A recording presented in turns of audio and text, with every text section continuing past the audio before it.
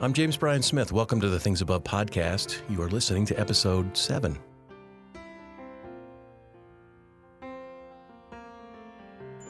If you missed the earlier podcast and this is your first time listening, this is a podcast for what I call mind discipleship. It's a podcast that's aimed at helping people learn how to set their minds on things above. That's where the name comes from, which is Colossians 3, 1 and 2. Here's a great question. What's the most important verse in the Bible? Is that question even answerable? I don't know, but I have an answer, but I'm going to hold off just for a few moments and answer that question by way of a story. So I was privileged to work for many years with the late, great Dr. Dallas Willard. And the thing that I was struck by most was his character. Dallas lived, as I like to say, deep in the kingdom. So I began asking about what he did that made him the way he was. And one of the practices he did most every morning and evening was to meditate on the 23rd Psalm. So, wanting to be like Dallas, I'll have what he's having, I began that practice myself, hoping it would help me live more deeply in the kingdom of God. Now, one of the things that you discover when you memorize a passage or you recite something, over and over on a consistent basis is that you begin to see things that you didn't see the first time you did it or the 10th time or the 20th time. And so I've been doing this for a number of years now, and it's just been the past year that something about the 23rd Psalm became clear to me, and it's this. This psalm comes from someone who has been living a Godward life. Now, we attribute Psalm 23 to David, and we know David was a man who lived a Godward life. Right? I mean, he was flawed and sinned grievously, but still he was a man after God's own heart. And you see that in the stories that David really was focused on God. So I'm not surprised that the person we read in those stories is the person who actually did write the 23rd Psalm. But I like to put it this way. There are two ways we can live. We can live a Godward life or a selfward life. And I believe a Godward life would be a life where our minds and hearts are set on things above. Now, you may be saying, I think Jim's making up words. Godward and selfward. Yep, real words. You can look them up. Godward, the definition of Godward is with reference to God or toward God. And as I said, I didn't make this up. So Elizabeth Barrett Browning, in her great poem Aurora Leigh, has this line, as if being in the world, their tendency was Godward. I like that.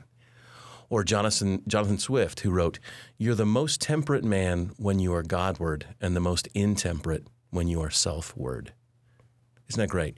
So we live either a Godward life or a selfward life. And a Godward life is a life set on the kingdom of God, right? So Psalm 23 is a beautiful depiction of life in the kingdom. Now, to use different language, which would be Paul's, we can either run our lives on our own, Paul would call that living in the flesh, or we can open our hearts and minds to God and surrender and let God be the king of our kingdom or queendom. And Paul would call that walking in the Spirit. So we make the choice to say yes to God or no to God. And when we say yes to God, when we open our heart to God, we're immersed in a powerful way of living. Okay, back to my question. What's the most important verse in the Bible? My answer would be this, Matthew 6:33. It's a popular verse. Many people know it, but I'll recite it here. Seek first the kingdom of God and his righteousness, and all these things will be given to you as well. Okay, you may be asking, well, Jim, why do you think that that's the most important verse? Well, first of all, it's from Jesus. So, the greatest teacher who ever lived. And it comes from the Sermon on the Mount, which is his greatest teaching, right? The Matthew 5, 6, and 7 are the longest extended discourse of Jesus. So greatest teacher in his greatest teaching.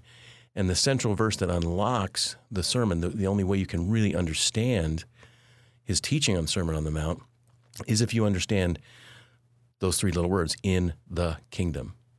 So, for example, I can love my enemies if I'm living in the kingdom. That's now a possibility. Outside the kingdom, I'm on my own. Nah, that's not going to happen. But if I'm living in the kingdom or living a Godward life, it becomes possible. So with that in mind, this idea of living in the kingdom and living a Godward life, now let's look at the 23rd Psalm and see if you can see what I discovered in it. And that is that it is a very Godward psalm. So for example, there are 10 references to God in this short psalm. Now, there's only 6 verses in the 23rd Psalm. So to have 10 of the verses reference God is saying something. So right away, the Lord is my shepherd. So there's the focus on God. He makes me lie down in green pastures. 3rd, he leads me beside still waters. 4, he restores my soul. 5, he leads me in paths of righteousness. We're halfway there. There's 10, I said, right? Though I walk through the valley of shadow of death, I fear no evil. Why? Because you are with me. Your rod and staff, they comfort me.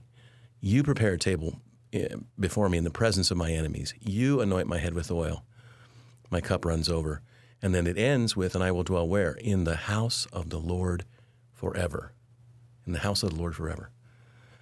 God is the focus of the 23rd Psalm. I think that's why when Dallas used that, morning and evening to meditate on it, he was setting his mind on things above. He was being Godward. He was thinking about God in his life. But now here's the thing. God doesn't just want us to focus on him. We also need to understand what God does, because the definition of love is to act or to will for the good of another.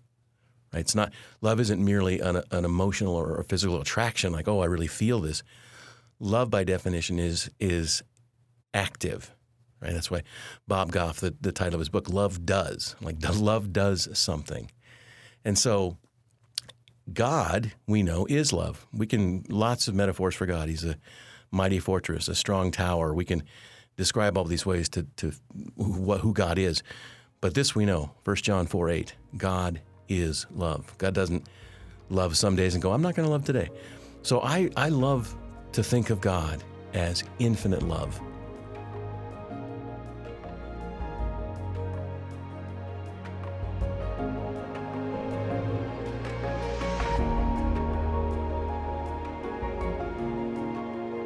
This infinite love brought you into existence. Now just pause for a moment and think about that.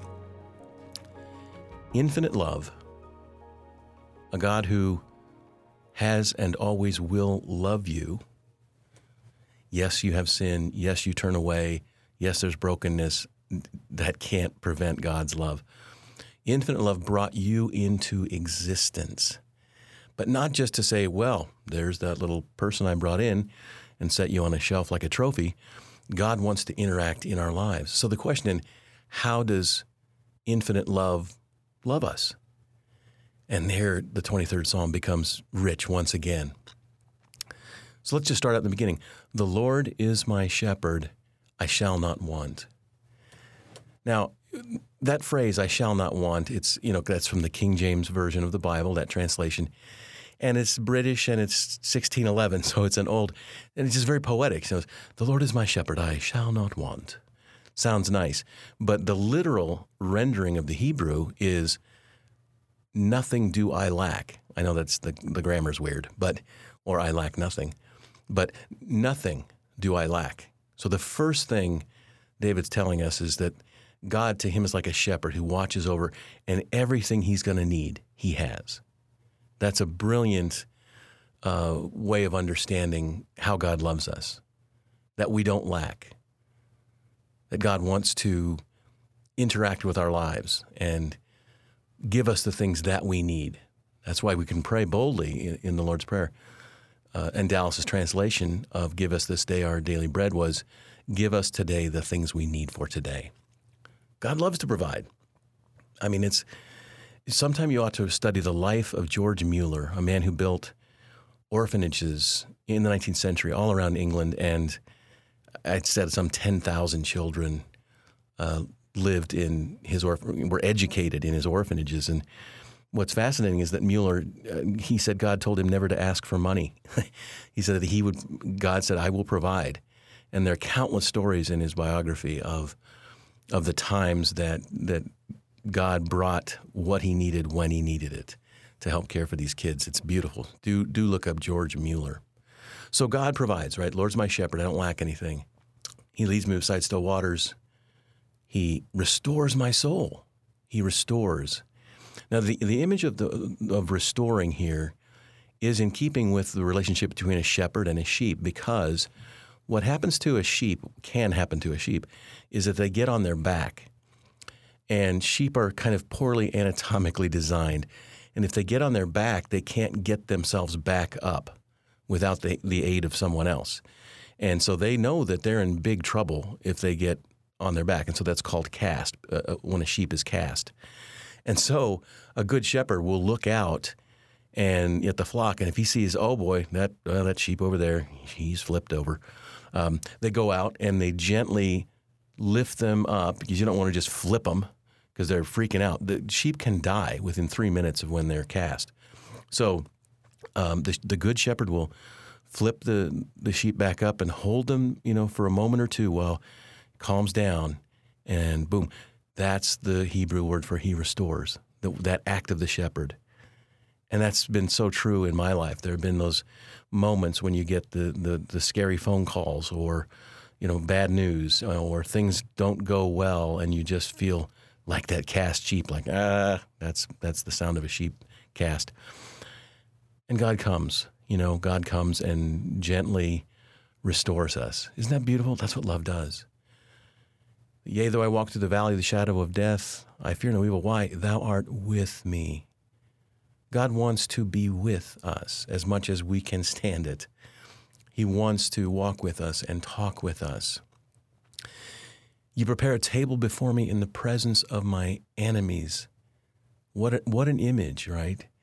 It's tough to eat with an enemy, isn't it? And that's hard to do. You sit down with an enemy, and last thing you're thinking about is food. But in the kingdom, we can learn who we are. We can learn that we are sacred children of God, and so is the person there that we're thinking is an enemy. And we can have a meal with, we can break bread. But you see, in the kingdom, we learn how even to pray for our enemies. That's what Jesus was saying in the Sermon on the Mount. Pray for your enemies. You can do that in the kingdom when you know you have a God who is with you, restores you, protects you, provides. It's a beautiful thing. And then finally, God pursues us. Surely goodness and mercy will follow me all the days of my life. I love that idea, that you're walking along and goodness and mercy are just following right behind you. And when I say that, when I'm reciting that, I think of a childhood pet that I had. Oddly enough, I had a duck. I mean, I had cats and dogs and birds and things, but I had a duck. I don't know why I wanted a duck so badly, but I did, and my parents let me have one. And I got this little duckling, and I named him JB because, James Bryan Smith, my initials JB.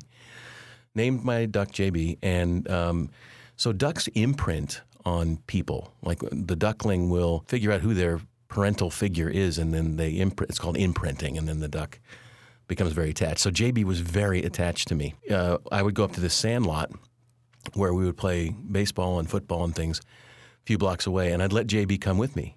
And everybody thought it was hilarious because they'd see me walk into the park, and there's JB like 6 feet behind me just trying to keep whack, whack, whack. Some more animal noises. But he would come, and then he'd sit down in the field, like in the outfield somewhere, and just sit down there, and he'd just look around, and he'd watch, and he'd keep his eye on me. And then as soon as I was done and I'd walk home, I wouldn't even have to say, hey, JB, let's go. He would just see me, and boom, here he comes, walking right behind me, and he'd follow me home.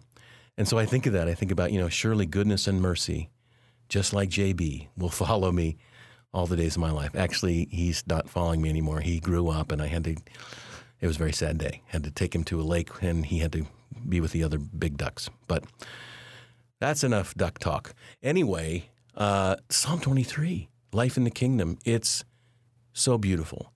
And really, the emphasis I want you to see is on God. God's the one who is the subject of all of these active verbs of pursuing and providing and so forth. And it's a beautiful thing. It's a beautiful thing. Our only response is to become like David or like Dallas Willard and become the person who's looking for God. There's this wonderful prayer In Latin, it's oculi me dominum Deum, which always sounds cool when you can do Latin. But basically it says, my eyes are on the Lord. Wherever I am right now, on the way to work, walking in the park, sitting at home, what can I see? What can I see around me? I remember for a moment that God is present in all of this, that all of this has been made by God and is loved by God and holds me and all of this in the palm of his hand. When I look at that prayer, I think of my friend, the late, great Rich Mullins, singer-songwriter, and one of his songs was, Everywhere I Go, I See You. And it's a beautiful song. I recommend you check it out.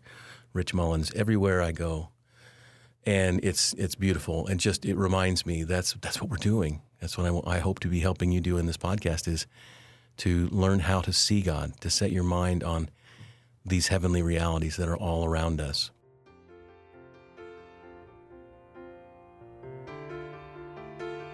Well, I hope you'll join me next week for episode 8. And until then, you can find me on Twitter and Facebook at James Ryan Smith. And you can learn more about this podcast at apprenticeinstitute.org. If you enjoyed this episode, I hope you'll subscribe, because then you can get them automatically each week. You don't even have to go search and find them. Until next time, keep setting your minds on things above. And as always, my hope is that one day if you're asked, hey, what's on your mind? Your answer will be things above.